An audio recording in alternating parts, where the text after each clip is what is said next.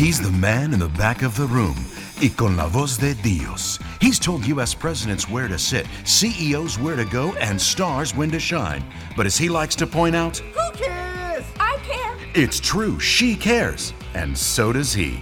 He's entertainment and production agency owner and meeting and event master, Anthony Bellata. She's his Agent 99, and you're about to be Bellatified.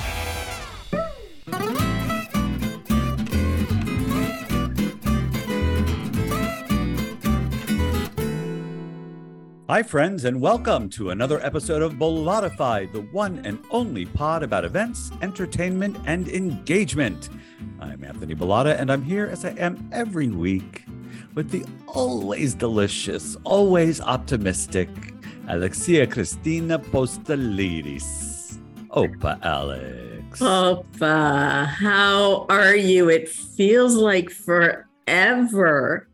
I know it does feel like forever. We took a little summer hiatus. We did. And you did something really extremely incredible. I did. And I did a little something myself. And, yes, you did. We thought we might let the cats out of the bags, so to speak, and share what we've done. I've not spoken to you now in at least 5 weeks, maybe 6. That's because we didn't do anything right before I left. So yeah, it's been 5-6 weeks. Did you miss me? Of course. Good answer.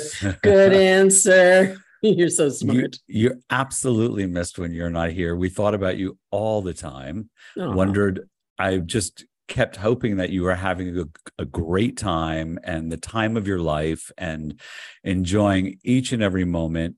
I will admit there were times I thought, I wonder if Alex is tired of it yet. Because, it was a pretty long trip. But you were missed. Thank you. And no, I have to, I missed you guys. I did. I thought about you all the time.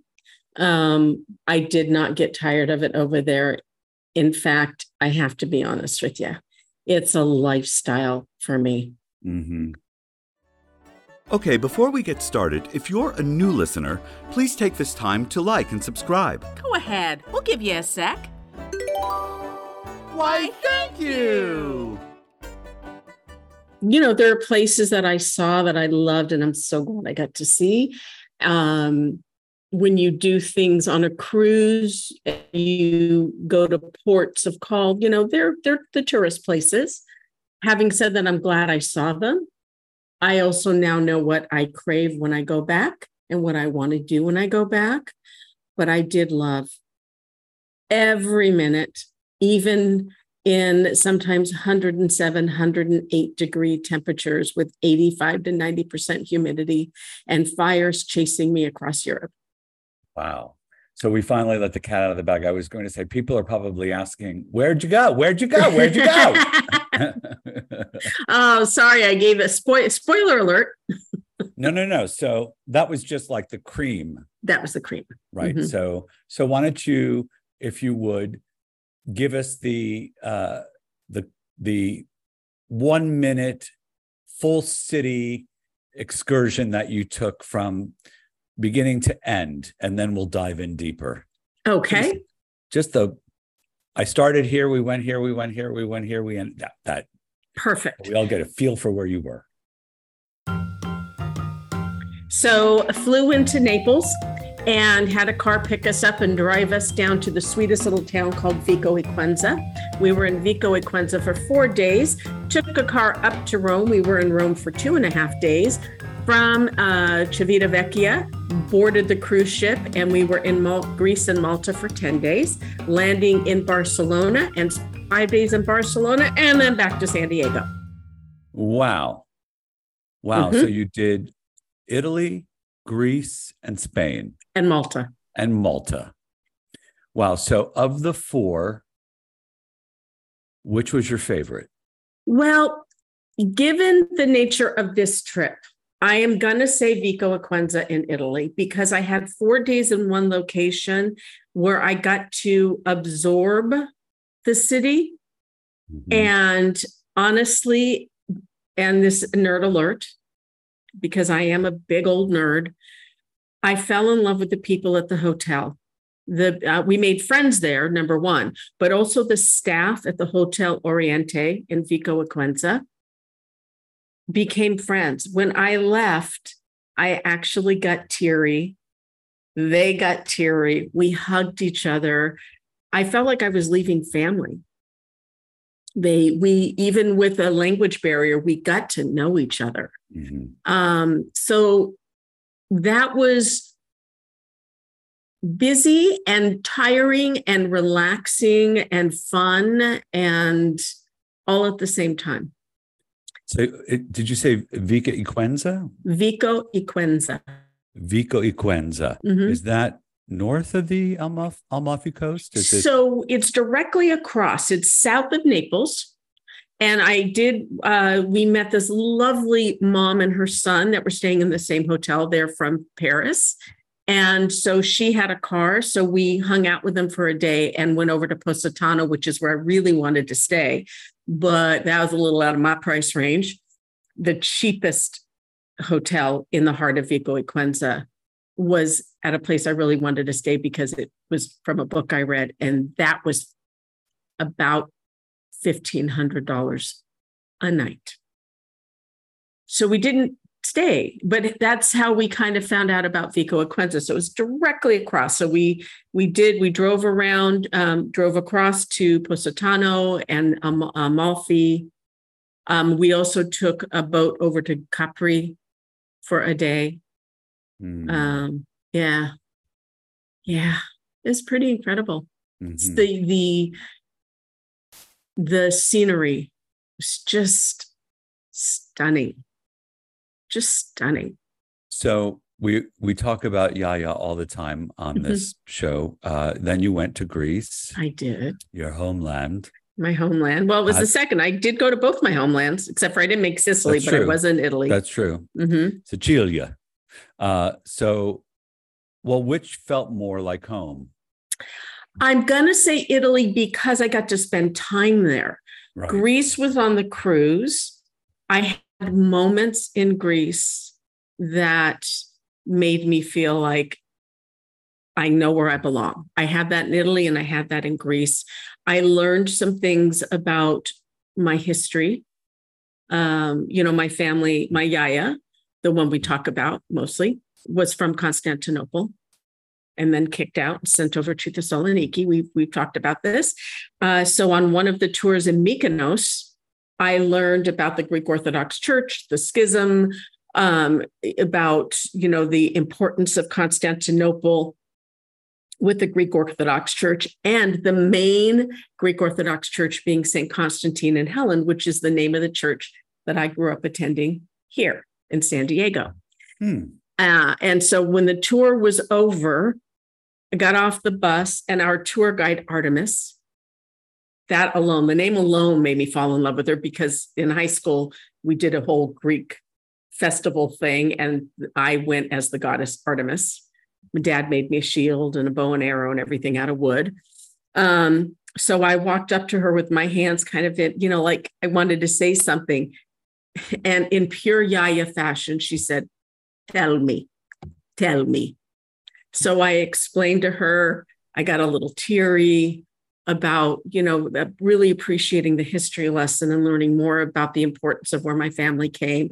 And the next thing you know, and she was a big woman, she just threw her arms around me, Pulaiki mu, and she's kissing my cheeks and hugging me. And, then of course I cried harder because those are the things I do. I get emotional. I do. You do. I'm an emotional sap. Yeah, that's okay. It's okay. It's so much better than the other way. Yes. No, if you had to pick one way or the other with absoluteness, you couldn't, be a combination of both. Which would you pick? Emotional. Of course. I think when you have that, you can't be over emotional. But I think when you possess that, you possess empathy and compassion and kindness And emotional is different than dramatic. Dramatic, yes. That's a completely different league. Quiet emotion is really very beautiful to observe. Loud, obnoxious emotion, well, I that's agree. a very different story. I agree. And the things that touch me, it is that connection. In fact, one of the last nights, I was asked, what was your favorite part of the trip? And my answer was, granted, spending the trip with the people I went with, but honestly, the thing that got me the most were the connections I made. The friends I now have. I met friends from right just outside of Amsterdam, a really lovely young gay couple. They were so much fun. We spent the day in Sorrento with them. The mom and son from Paris that we're still communicating via WhatsApp, right?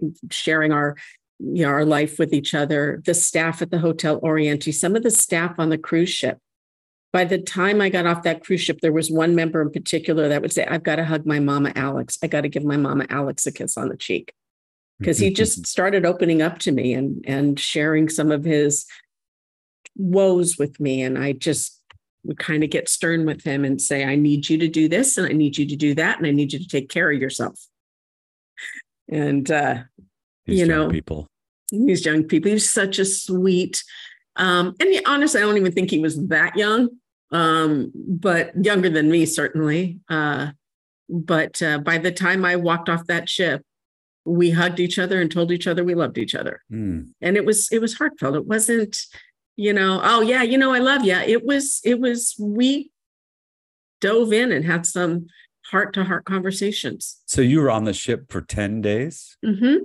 Yeah, that's a long time to be on a ship. It doesn't seem like a long time, but you do create some bonds because you're holed up with these people. Yes.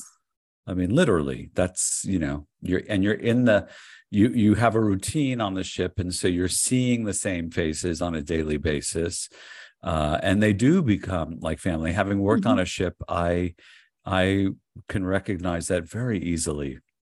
I still to this day, and it was 1986, 87 when I worked on a cruise ship. I still to this day have friends from that experience that came on for a week. And we, to this day, remain friends. That's awesome. And what did you were performing on the ship, correct? I was a hooligan. Yes, I was a hooligan. A hooligan. We were, yeah. And say that again, you were a what? A hooligan. We were the younger brothers, in quotes, of the Shenanigans. And the Shenanigans was a group that was produced for the ship's 3-man musical comedy routines. And they did 2 30-minute shows, very quick-paced shows. And when I went on, we repeated the shows twice a night. We had a white show and a black show, and that was because we wore whites on the first night and blacks on the second night. But in the course of that 30 minutes, we probably sang 80 tunes. It was just a lot of quick bits and funny bits. We had a lot of medleys.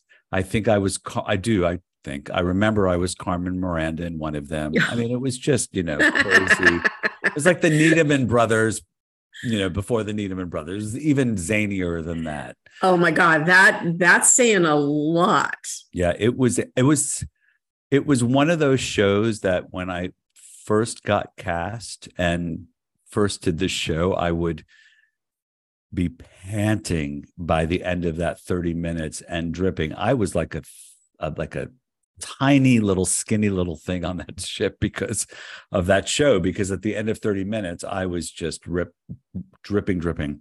But then by the end of the cruise, or the end of my contract, it was like, I was sailing through it.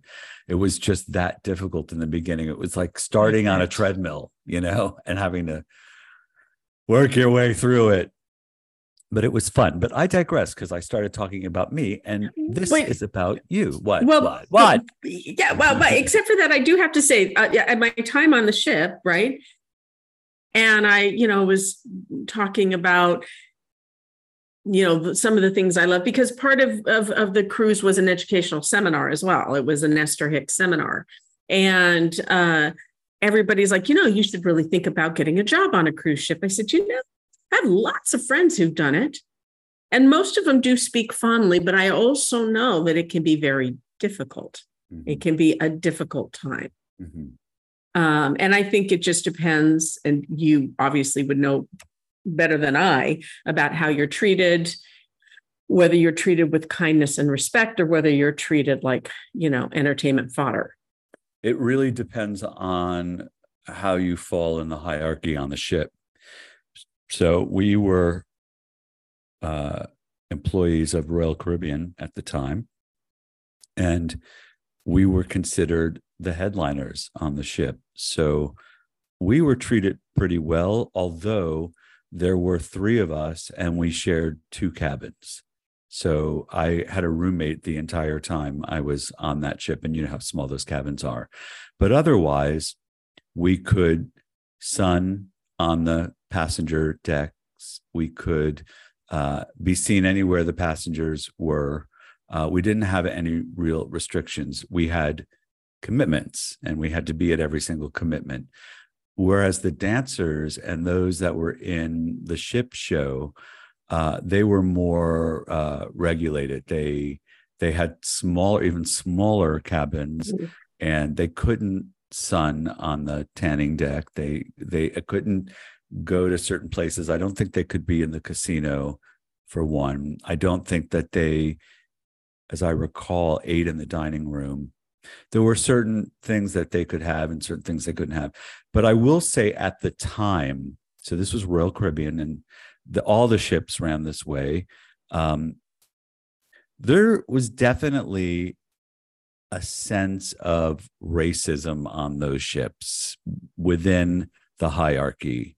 And quite honestly, the Europeans were not treated very well. It was Norwegian ship, so the Asian workers were treated even less well. I mean, there was definitely that sense on that ship. Now, we're talking the 1980s. I'm assuming there's been some change, but those ships do operate as traveling cities, so to speak. There is a captain, and he rules. And there is they don't call them jails, but there is a jail. I can't remember the lingo for that, but there is one. It's set up so that order can be maintained if necessary. And that was something that the crew took very, very seriously. You didn't want to break the rules. It would be very embarrassing, number one, and you'd probably be kicked off the ship if it was bad enough. So you really, wanted to make sure that you observe the rules, especially if you were hired by a third party, like an entertainer would have been hired by a production team, because now you're not only upsetting the ship, but you're upsetting the producer, right? So there are other people that know. I will say, though, that although at the time I was bored out of my mind, I should have known then that I really wasn't cut out to perform, because there was a lot of downtime. And I had a fabulous time, but I remember then feeling like, there's got to be something more than this. And when I went back, got off the ships and started working on land again, I started doing more managing and coordinating, and then eventually producing and writing. But because I realized it just really wasn't enough. It was fun. Those 30 minutes were great 4 times a week, but yeah, it just wasn't quite everything. And you get into a rut, because for you, it's the same routine, whether it's weekly or every 3-day, 4-day, or 2 weeks, whatever it is. It's a routine. Passengers come and go, and you see, and that becomes a bit hard on the soul. Yeah, it does. When you see that happen over and over again, you start to feel a little lonely, unless, of course, you have a relationship on the ship, which most people don't. A lot of those workers had families, and they were working to support their families in other countries and never saw them. I was lucky because I had a family that lived in South Florida, and we docked there every Saturday or Sunday. So, there were many, many times I didn't see them, but on Christmas and on other holidays when we had a break, people would come to my house off of the ship. They'd go to the Pilates. Yeah. So I love that story. Yeah, I was lucky that way too. Yeah, but ships are very, very difficult. I think unless you're lucky enough. Now, I was talking to Derek Ostrovani, and we're going to have him back on. For those of you who've heard his last interview with us, he is an illusionist and a sleight of hand magician, and a really, really, really excellent one. So he does the ships, and he has a newborn at home, and he wants to limit the amount of weeks he spends on a ship. Although the money is decent, it's not going to make him a millionaire, but he has no expenses while he's on that ship. Everything is covered, right? So everything he makes, he can pocket. And so it's decent in that way, but he doesn't want to spend 6 months on a ship or a year on a ship. Maybe, a couple of weeks, a quarter, or, every 6 months. And I wouldn't mind doing that either. That's when it's fun, because, you're in, you're out, and the audiences are generally, of course, really good, because what else have they got to do? So they're usually great audiences. We had some fun with the audiences. Now, I wanted to ask you, were there shows on the ship that you were on? There were. Oh, yeah, there were tons. I have to be honest with you. I only saw one. Oh. So, I know. Here's the thing. The days that we were in port, I was out visiting, right? The days that we were at sea, and there were 3, I was in seminar. And I have 2 very favorite things in the world. Well, 3, the first, of course, being Ileana. But outside of her. You meant 4. 4. Oh, you. Thank you. Well, yes, you're right. Yeah, right. That goes without saying. That goes without saying, Mr. Bellata. That's why I don't say it. Yes. I sit corrected, very much so. And actually 5, because I'd be remiss if I didn't include our fearless producer. You're right. But I love myself a moving body of water and breeze, wind. Right. So I was spending my nights, a couple of nights in the casino, but then I would go up and I would sit on the top deck, and my hair would be whipping around, and you'd hear the ocean, have my glass of wine. And I was just, I know I looked kind of stupid. People listening to this can't hear me, but to give you a visual, it was a very Zen moment. I was in kind of Zen pose with my head up and my hair whipping around. And I kept thinking, gosh, I should go see a show. But I didn't want to leave it. In fact, there were nights I would have slept out there. I had one little accident when we went to our first port of call. And as such, I hurt my tailbone pretty badly. So standing, walking, sleeping, fine. Sitting, unless I'm in just the perfect position. Oh, yeah. And there you are in seminars all day. Yes. Oh, yeah. Okay. Yeah. And it was okay as long as, but, especially then you have the heat and everything. So there was all sorts of factors, but it was easier to sit on a padded cushion upstairs, than in a theater seat. You reminded me, I completely forgot how extraordinary that is to be on the deck at night, but when the ship is really cruising, because that's normally when they pick up speed and, try to barrel through to their next location. So the winds are truly at your face, and it's not quiet, because that's all you hear is the rushing of the wind and the waves, but it's incredibly refreshing, right? It's just soul lifting. Yes. In fact, there was one night, it was a full moon party, even though it wasn't a full moon, it was like a quarter moon. But, it was part of they call them the Abers, the Abraham Hicks people, for anybody out there who follows Abraham Hicks. And so they had what they called a white party, and you dressed in white. And so I was up above looking down.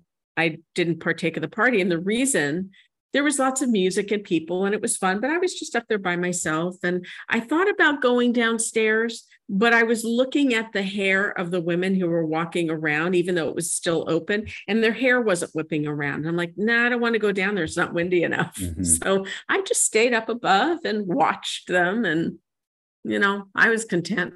I was happy.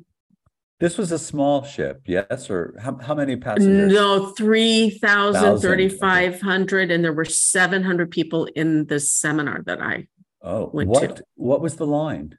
The cruise line? It was Celebrity. Celebrity. Yeah. Those are nice cruises.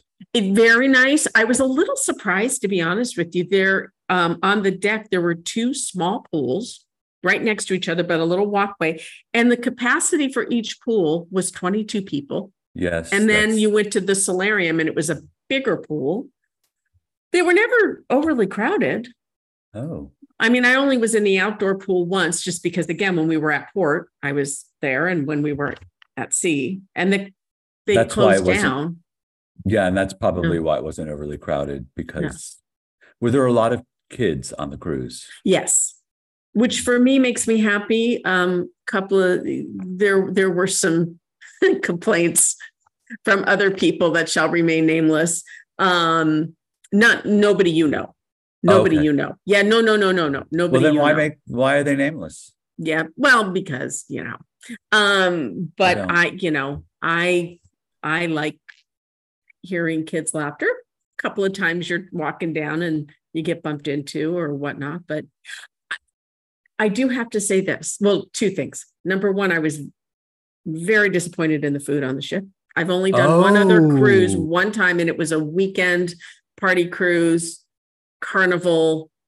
It was excellent. The food on this ship was not good. So wait, go back. You said the last ship you were on was a Carnival Cruise Line? Yeah, it was just down to Mexico, and it was, a weekend. How was the food then? That food was good. Okay, so that really does surprise me. How long ago was that? Are we talking 10 years, 20 years? No, we're talking like 25 years. All right. I can't remember. It was either just before or just after I got married. I think it's a question of time. I want to say that when I worked on those ships, the food was incredible in the 80s. And the last few times that I went on cruises with my family, it's gotten progressively worse unless you go to one of the restaurants. And back in the day, you didn't have that option on ship. There were no restaurant outlets. There were just, the main dining room, the midnight buffet, wherever that might be, and maybe a breakfast area, but there wasn't an Italian restaurant, a steak restaurant like there are now. Since those have come onto ships, I've noticed that the food quality, at least in my experience, has gone down. I thought Celebrity was one of the better ones, though. It is, and the two of the people that I was with, they've done a lot, and they were surprised because the food is always very good. So I don't know. I don't know if it was just this particular cruise. But the staff, you don't want to complain because the staff is so amazing, and you don't want anything to go against them. So right. No, you don't want to complain to them. You want to complain to, when you get off, or, to the captain, or to, you're never going to. I just wrote a little review, and it wasn't even, I like praise certain members of the team that I have a lot of interaction with. In fact, our last night there, I asked if I could speak to his name was George, and he was the manager. He's the one you wanted to say something to.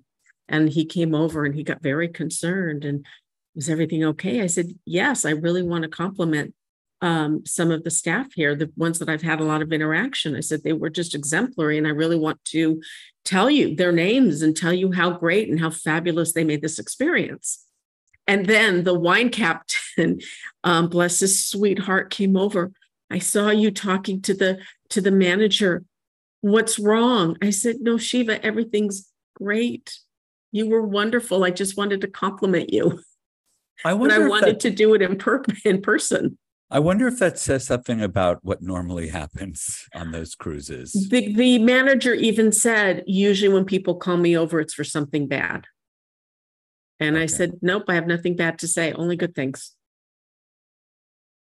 I mean, it was really cute because the access that Cher and I had was a little different than the other two people we were with. We had basically the main dining room we could go to, and then of course the buffet. The other restaurants we didn't really have access to unless we were with our friends. We could have paid to go. It wasn't included in it. So I only ate at the one restaurant. A couple of times they had meals without me because I just wasn't hungry. So I didn't get to experience that other food. I mean, it was okay. It was very salty. A lot of the stuff was very overcooked, drink. But the last night that we were there, it got very cute. The wine captain would come over and take away 3 wine glasses, leave one in front of me, would bring our cousin a cup of coffee because he wanted his coffee every night. And then, he would come over, would you like, I'd like a glass of wine. And then, do you want another one? No, I'm fine. But by the last 2 or 3 nights that I was there, he would just come over, he would just pour me more wine. And let me pour you a little more. But it was so cute. They just got to know us. They knew what we wanted. And then the waiter that we had was so adorable. And we would all order our meals. And the next thing you know, he's bringing out 3 different plates of food. I want you to try this too. Wow. Let's talk about the waiters for a moment, the servers on those ships, because I do remember that they worked harder than anybody. Maybe excluding the stewards. Maybe not, because the restaurant team and the server team do 3 meals a day. And a buffet at night, if that's still happening. So they would have 16-hour days every day, except maybe, when we were at port and getting on and off with new passengers, they might have an afternoon where they could run off the ship and then come back before the passengers started embarking. But they work their tushies off. And I don't believe that I've ever experienced a single one who wasn't pleasant, gracious, accommodating. I mean, that's how they make their money. And it's too much of a gamble not to be, as you very much experienced. And people don't understand that. And it is a little frustrating because they do get harassed and mistreated, and people think because they've spent a lot of money that they have the right to berate people, and it's just not the way it should work. And they just work so hard. The amount of time they have off in a week would kill your soul. It's just they were amazing. And I would see them, Marshall, the young man I was telling you about that was calling me mama, I'd walk by in the morning and get coffee in the buffet. He'd be there at the bar at 10, 11 o'clock at night. He'd be there in the bar. I'm like, did you get any time off today? And then one day I was at the outside pool, and there was, one of the waiters cleaning things, bussing glasses and things like that. And he was behind somebody, and I was watching this man laying down on his chaise, just lift his beer bottle up above his head, didn't acknowledge the man, nothing. And I thought, you entitled little rat. It upset me so much. Because I thought, turn around, smile at him, say thank you to him, acknowledge his presence. I got kind of sick to my stomach watching that. It's really disheartening that we've become that way. Really is. It just breaks my heart. And I know you, so I know you are the complete opposite of that. And I try to be that way too, because it's gotten out of hand, the rudeness and the lack of consideration for one another. It's just too much. So thank you for speaking up about that, and for being one of the truly righteous ones out there, being a champion of everyone who works hard and puts their heart into it. So let me ask you, you were on the ship, you saw one show. What was it? How was it? It was fantastic. She was fantastic. In fact, I have to go on the itinerary and look and find her for us. She, oh my God, I'm sorry, I'm drawing a blank. Who did she sing with? Famous, and her voice was incredible. What did she sing? It was rock music. Was it a show? It was a show. It was just her and a band. And it was like about a half hour. And she was American or European, or she's, I want to say English. She English or American? I'm sorry, I can't remember. Was she blonde? And was she somebody that we should know? Yes, as a child, she sang on I'm so embarrassed right now that it's not coming to me. And a child, she sang on a record that we all know. I will find it, and the next time we meet, I'll have it, because she was fantastic. And I will also say our cruise director was quite adorable. Was he a performer? Yes, he performed as well. And I know he had a couple of things he did in shows, and I didn't see them. He, of course, hosted the one show I did see. And then, throughout the ship, he would suddenly do these little pop-up things, doing these little game contest things. And he was adorable. He was so vivacious and fun. I thought, well, that would be fun to do. But I also know that they work incredibly hard. Oh, yes. The thing to remember about that job is you have to be fun even when you don't feel like being fun.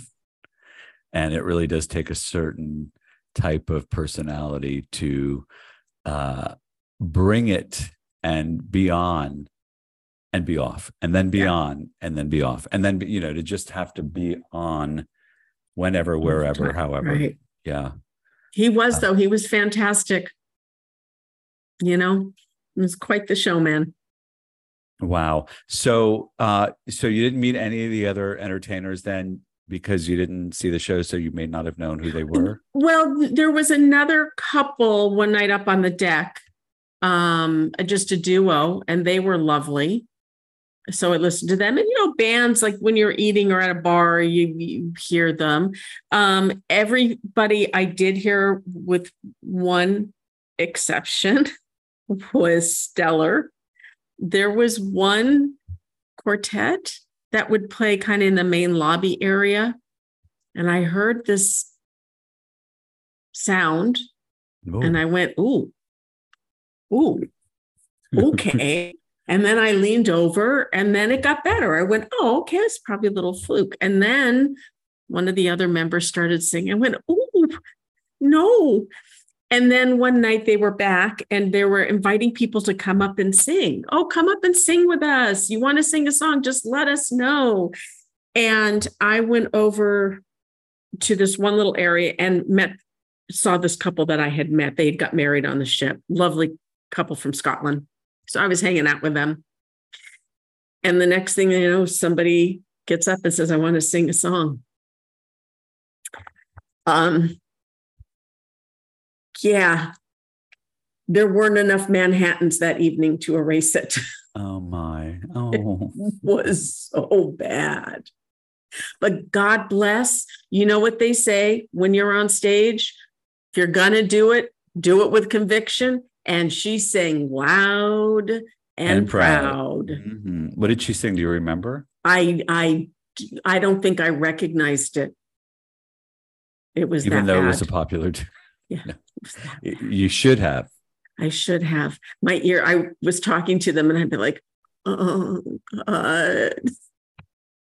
That's why songs are only 3 minutes.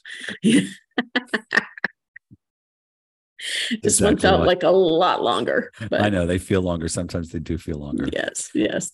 Well, we went to see Jinx Monsoon on Sunday night at the I Balboa Theater heard. in her one-woman show, which was fantastic.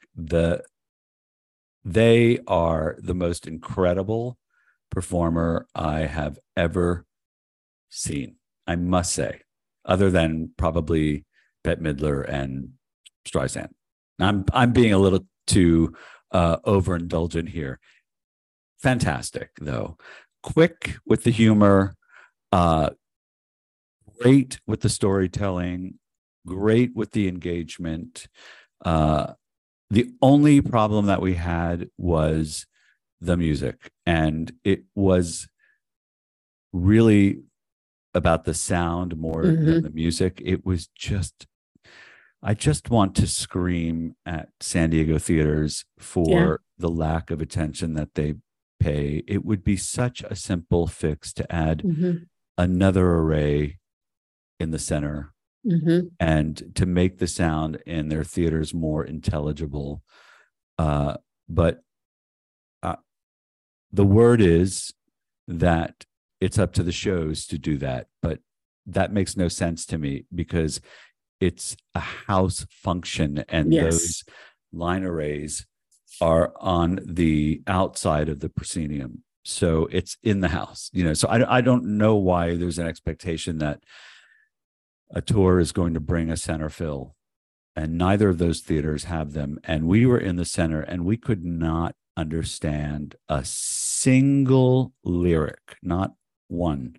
And she had a 5-piece band behind her, and we just couldn't understand it. It was just so annoying, Is some of that in the mix too, though? I wonder, because it's like, I always wonder why the band is over present. I mean, the band usually is so loud.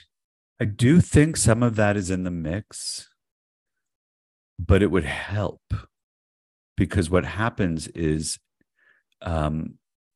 I couldn't even tell in her show if there were amplifiers on stage, because normally that's what blows the sound out, because even though you're controlling it for the house, there are these amplifiers that the band is listening to, and that's also pushing sound out into the house. And so that doesn't help. And I was trying to determine if there was or not. It was just coming at us so loud. I do think that sometimes it's a choice because the voice isn't so strong, and so you don't want it to be so loud and proud, as you put it. And there were times probably in this performance where I would have said, yeah, let's pull the voice back into the mix a bit. But there were times when Jinx was singing custom lyrics and pointed lyrics, and those couldn't be heard. And those are the times when the voice really has to pierce through. Yeah. Otherwise, you've done all that work. And D'Angelo said at the end of the show, it's just so sad because they were working so hard. And the audience responded in kind. The audience was great, but I can't imagine anybody heard what was being said in the song in those songs, and to know, you know me, I've written parody lyrics, lots of them. And if I'm up there and I think that people can't hear what I'm saying, I'm crushed because they don't get it. There's no way that they get it. Great show. Saturday night, we went to see Ted Sperling, Broadway conductor Ted Sperling, brought a curated program of Carly Simon, Carole King, and Joni Mitchell songs to Symphony Under the Stars, to the Pops, In the Shell, the Rady Shell. What a fun night that was. Great tunes, as you can well imagine. Yes, yes. Oh, so well curated. Actually, in part, that curation was financed by the San Diego Symphony. I didn't know that Ted, who has conducted a number of Broadway shows, I didn't know that he could sing and dance. And at the top of the second half, he came out and did the James Taylor part in Mockingbird. And it was just really great. It was really great to see him sing and dance. I heard, I mean, it was all over Facebook. What a fabulous event that was. What a wonderful show. It truly was. And thank you to my friend Susan Ulevitz for she's such a sweetheart. Oh, I love her. And she not only arranged the tickets, but we were right up front. And here's the thing. So that is an outdoor arena. All right. And I don't even know how many it seats. It's in the thousands, and it is outdoors. But their sound system is 4 times bigger than the sound system, even at the Civic, which has 3,300 seats, and is so complete that wherever you're sitting, you hear impeccably not only the musicians, the symphony, but the singers in front of them. And I counted the number of line arrays. They have 32 cabinets on either side and another 18. Oh my God. And that's just the line array. And then there are subs as well per side. Wow. Yeah. So you're just, and see, this is the thing. A lot of people will look at that and instantly think, oh my God, it's too much. But when you have more than you need, then you're not pushing the sound so much that it starts to feedback on you and give you issues. It's at a comfortable range. And that's exactly what they do there. It doesn't mean that it's piercing you. We sat right in front of one of those line arrays in I think it was the 3rd row from the stage. And the other thing about those speakers that people don't realize is what makes them so great for this kind of work and our work is that they don't push sound out into one direction only. They push sound into the audience, but then out over the audience to the back of the house. That's the way they're designed. It's not like having cabinets on the floor that are just facing you. It's a bit different setup. And so even though we were right under them, I never felt uncomfortable. It was really, truly a great night. Thank you, Ted Sperling and Susan Ulevitz and Martha Gilmer at the San Diego Symphony for all of that. Wow. Okay. So now you were in one of my favorite cities. Chicago? Chicago's one of my favorite cities. Nah, weren't you in? You were in New York. I do love Chicago. I do love me some Chicago. But you, from what I understand, saw some pretty amazing productions. I did. I spent what was supposed to be 5 nights in New York and ended up only being 3 nights because of some apparent weather that nobody ever experienced in New York, but definitely kept me from getting there. My flights were canceled. So was it phantom weather? I have no answer. I have no answer. I really don't. And I'm trying to forget it because I gave 2 nights of hotel and then had to buy 2 nights of hotel in Chicago because I was stuck there. Anyway, I did go to New York. I managed to see all the shows that I went to see. I started off with, and I'm a musicals guy. There's no secret there. I apologize to those of you who don't like musicals. You can turn us off now if you like, because I'm going to start talking about them. Yay! I'm a musicals gal, so. Yes, exactly. Some Like It Hot. That's how I started the 4 shows that I saw with Some Like It Hot. I wasn't really expecting much, quite honestly. I know the story, but it was incredibly performed, sung, danced. It was directed. It was just a fun show. And I was blown away by the tap dancing in that show. Wow. The two lead characters in the movie don't tap dance. They play instruments. The two in the show, Christian Borle and our Tony winner, they do incredible routines. It was like watching Gene Kelly and Donald O'Connor up there. Yep. I just watched that scene. I just saw it the other day, the one you're talking about. Are you talking about the one in Singing in the Rain? Yes, yeah. Yeah, that's what it felt like in Some Like It Hot. It was, I would say, the only person I didn't love was the gal who played the Marilyn Monroe part, whose name I can't remember now. I can't remember any of the character names now. Stand by. Hold on. Don't go. We might cut this part out. Coming back. I'm not laughing. Kind of. Yes, I am. I'm looking at a beautiful view outside your window, though. It's quite lovely. I'm here. I'm coming back. Don't go. I'm such an idiot because I am a program collector. So I don't throw the programs away. I keep them so that I can talk about them, because I should know these names. But those of you who know me well know that I've decided that remembering things is way overrated. So I don't play those games anymore. I just don't. J. Harrison Ghee as Jerry was phenomenal. He won the Tony. And this is what I love so much about his performance. Before he dons that dress, yeah, you don't see it happening.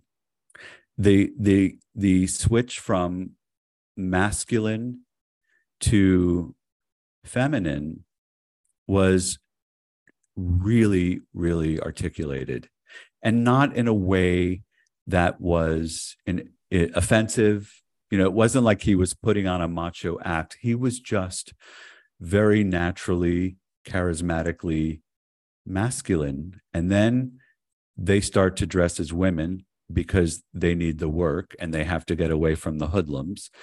And he starts to realize that he's becoming more of himself as her. Oh. And so you see that progression in his character, and it's beautifully played and not over the top at all. As over the top as that musical is, those moments were really precious and real and authentic. I didn't know Christian Borle. Is that how you say his last name? I think so. I hope it is. If not, you'll have to come on the show and we'll talk about it. Let's mispronounce it in as many ways as we can so we can get him on. We should. I saw him in Legally Blonde 100 years ago and loved him then. I didn't know that he could dance the way that he can dance. I had no idea. Oh, my Lord, is this man an incredible tap dancer? It put the whole package together for me seeing him in this show. I was floored by him and his performance. The only weak part of the show was Sugar, which is the Marilyn Monroe part. And I wouldn't say she was, it's hard to top that. It's hard to be that sexy and innocent at the same time without looking like a bombshell. And she was a beautiful lady, but she wasn't a bombshell, which is, I think, also easier to do in the movies than it is to portray in the movies than it is on stage, you know, because then size is really, you have to be so careful about that. And she just looked a little diminutive for the role. And I think she did her best, but the sexiness has to be it has to be there. It has to be given, you know, the thing that requires no work, because what you have to work on is the fact that you're not trying to be sexy at all. Right. You just are, in spite of yourself. Because that was Marilyn Monroe, right? Yeah. She wasn't trying to be that. And that, unfortunately, maybe I'm incorrect in stating that should be my bar, but that's what I just kept feeling. Great voice, but I didn't buy her.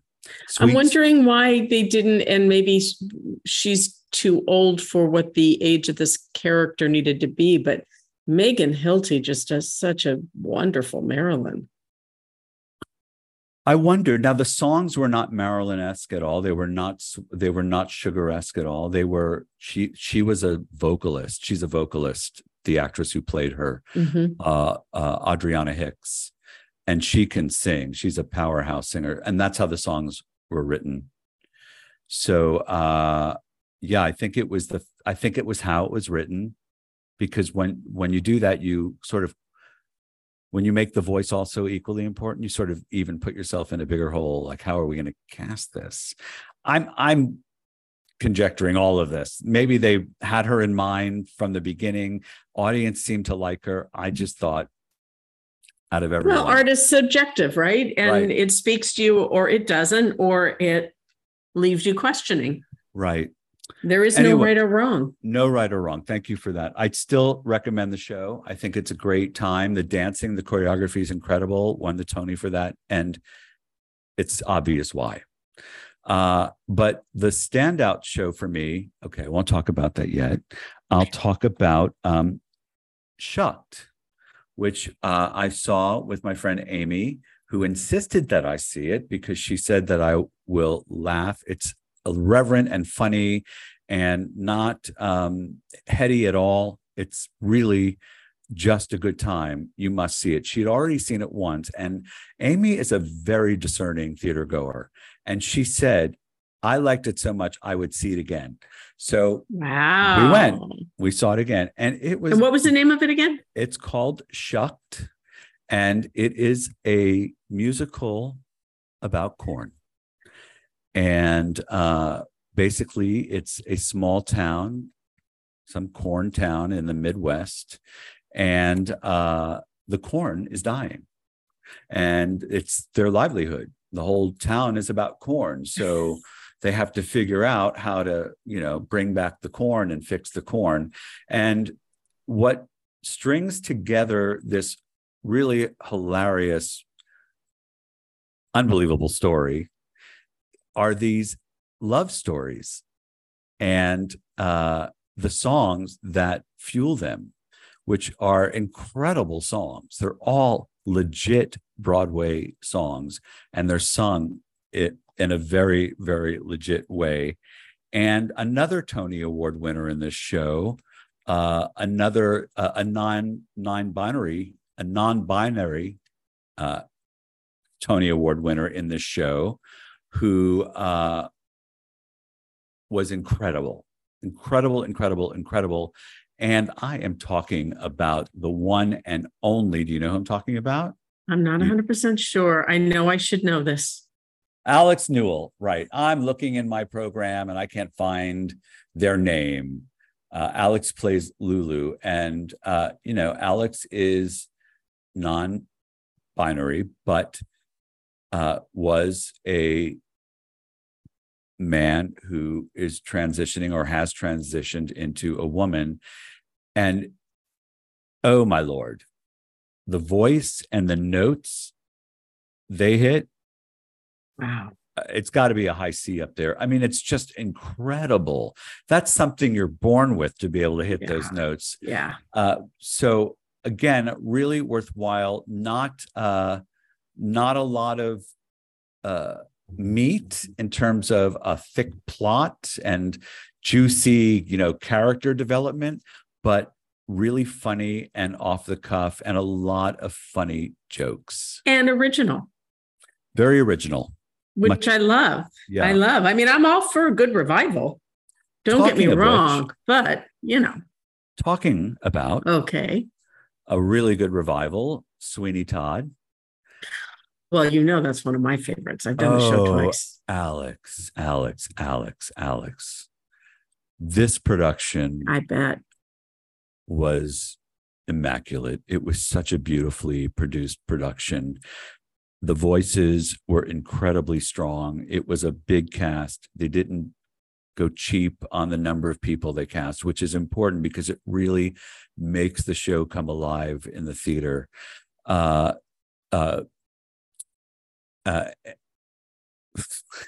Ashford, I guess I should really give some credence to remembering things. Annalee Ashford as Mrs. Lovett. I was concerned going in.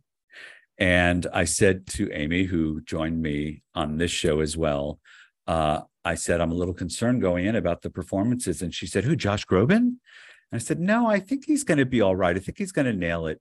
I'm worried about Annalee Ashford playing Mrs. Lovett. I can't see it. Well, I was so wrong, because not only was she an incredible Mrs. Lovett, she did things that, and I saw the original with Len Cariou and Angela Lansbury. Oh. And I have to say, number one, I could understand the lyrics better coming from Annalee Ashford. I could understand the songs better. Even though I know all the lyrics, I could still understand them. I could hear them more clearly. And she did some physical bits that were priceless. She was outstanding as Mrs. Lovett. She really, really was. She stole the show. She really does steal the show. She is so precious in it. The show is phenomenal. It is, I think it's one of Sondheim's best works. Yeah. It's so meaty and delicious, and the difficult songs to sing. Yes. It's so difficult. Yes. They did cut the Mea Culpa song, which has been cut, I think. Yeah, they didn't do it. I love that number. It was cut. So for those of you who don't know the show, it's the Judge's song, and he's basically beating himself throughout this song and feeling the guilt of his sins in this song. But it was cut. Yeah. The Judge, I wasn't taken with the Judge so much. He felt a little weak vocally. Beetle Bamford was incredible. And that's got to be a really high tenor voice.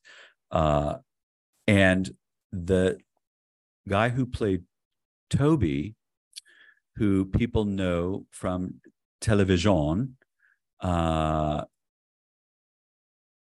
I go again. People are probably screaming at me like I should know. You should be happy I know my own name, darn it. You also saw a lot of shows in a packed amount of time, and that's a lot of people to remember. And there it is, up by our wonderful producer.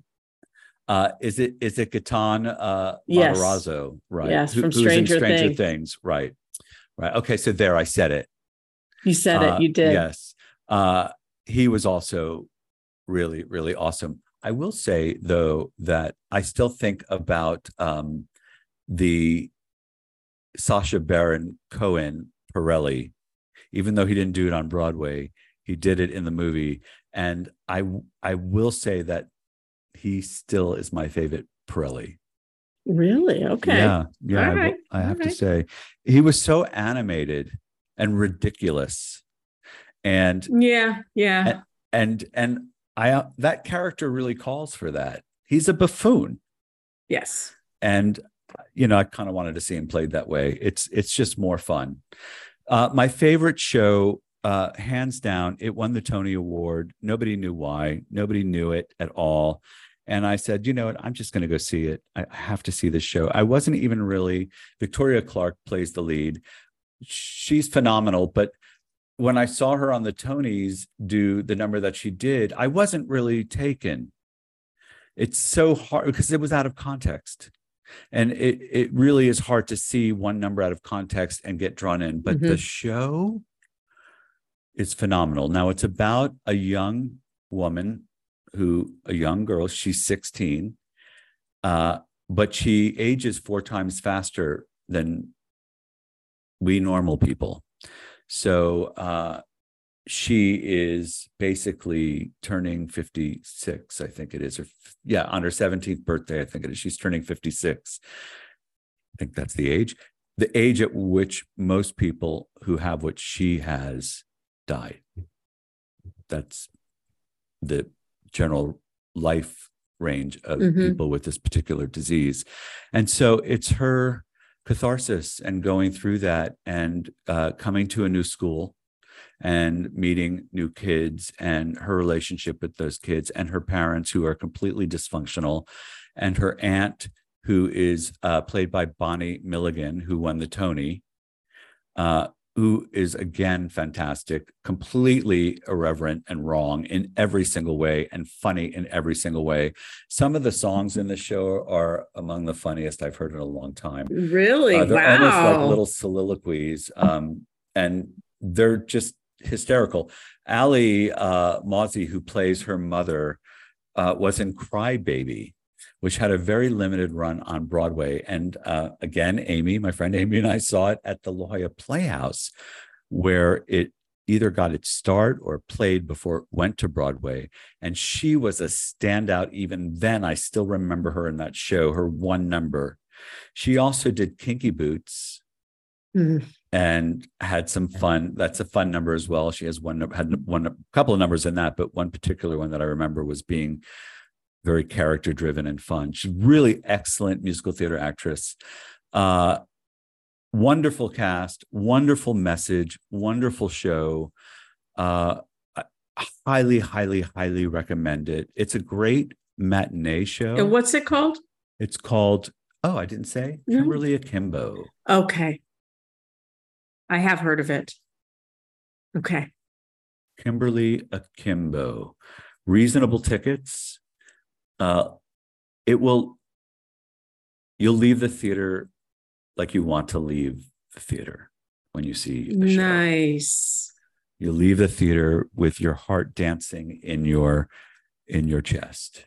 That is the way that I left the theater when I saw that show. I also left the theater that way the last time was when I saw Hairspray. And, I wasn't expecting, that was no big, theme. The show had, there's a message of racism in that show. Yeah, but absolutely. Yeah. Right. But it's still a happy, feel good show. And boy, you leave that theater feeling like you just want to dance on the sidewalks. So that's my quick Broadway recap, minus the Hairspray, because that was a long time ago. I just threw that in. And where did you see? Did you see that in New York? Yes. I saw the first time I saw that in New York, okay. Hairspray. That was back in like 2006, 7? Yes. Was it that? Was it prior to that? Because I saw it when it was on its way to Broadway in Seattle, and I'm during intermission, I walk outside and who's walking straight towards me, not meaning to walk straight towards me, but the incomparable Jack O'Brien. Oh, who directed? Yes. Shocked. Do you know, I am so in love with that man. He is the kindest, most amazing director, most generous director, human. I just love him. He gave me the happiest stage memories I will ever have are because of that man. I wish you could ask him to be on this show. I don't know. It's been many years. I don't know. I mean, interestingly enough, when I saw him in Seattle and he was walking, I'm like, oh, Jack, you don't remember. He goes, Alex, stop it. I know who you are. Because I work with him every year, right, doing the Grinch. But I'm like, I said, well, it's so out of context, Well, I mean, I did do that show for 8 years, and he was the director for the first 3 or 4. Just saying, maybe you could write him a little letter. Hey, it's worth a try. Mr. O'Brien. Mr. O'Brien. Would you like to be on a little show? Would you mind? So we have to wrap, but before I Yes. do, there's so much more to talk about. I didn't even talk about the Broadway Museum that we went to.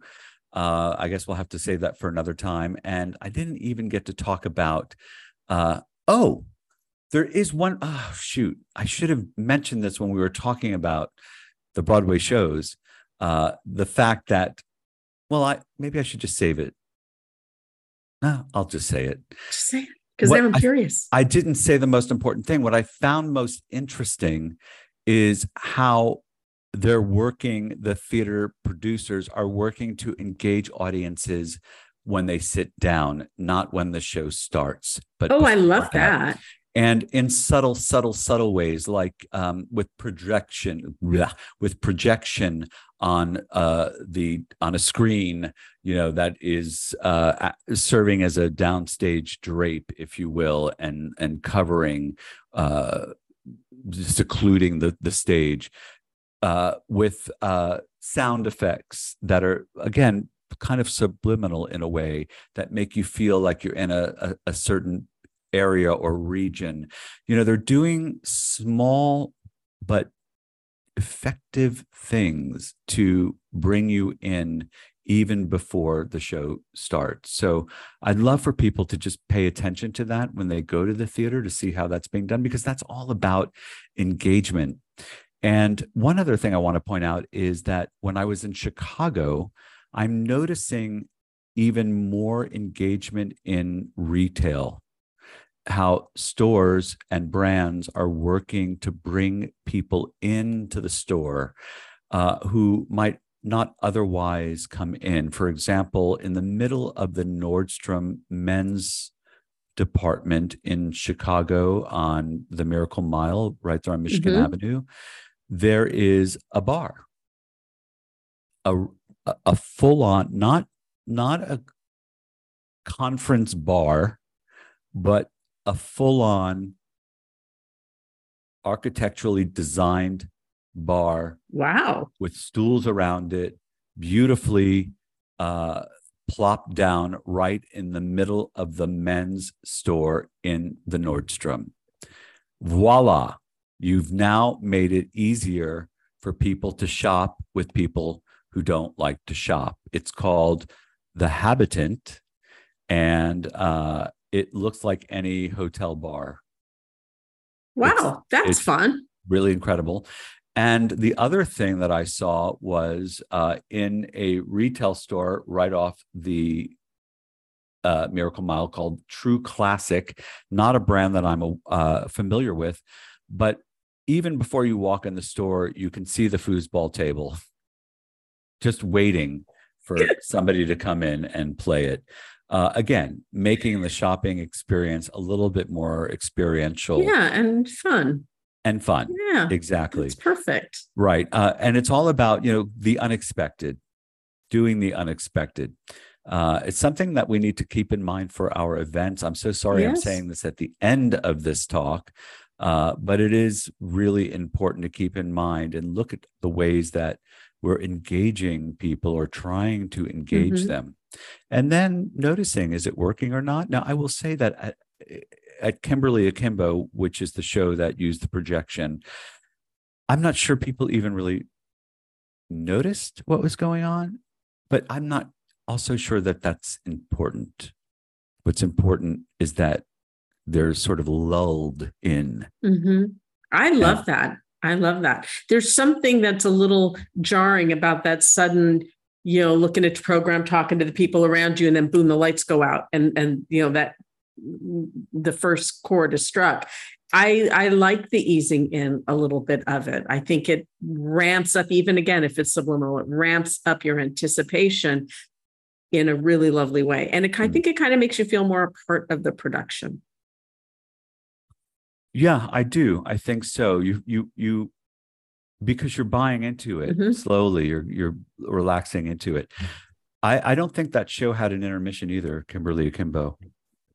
I'm all for an intermissionless show. Oh, my Lord. I really prefer them. I love a show without an intermission. It has become my most favorite kind of show. Yeah. And I applaud all of those. Not that my applause really count, but I still do it. I applaud all of those who understand that audiences just don't have the bandwidth anymore. And if you can tell the story in 90 minutes, you're going to do great. People are going to love you.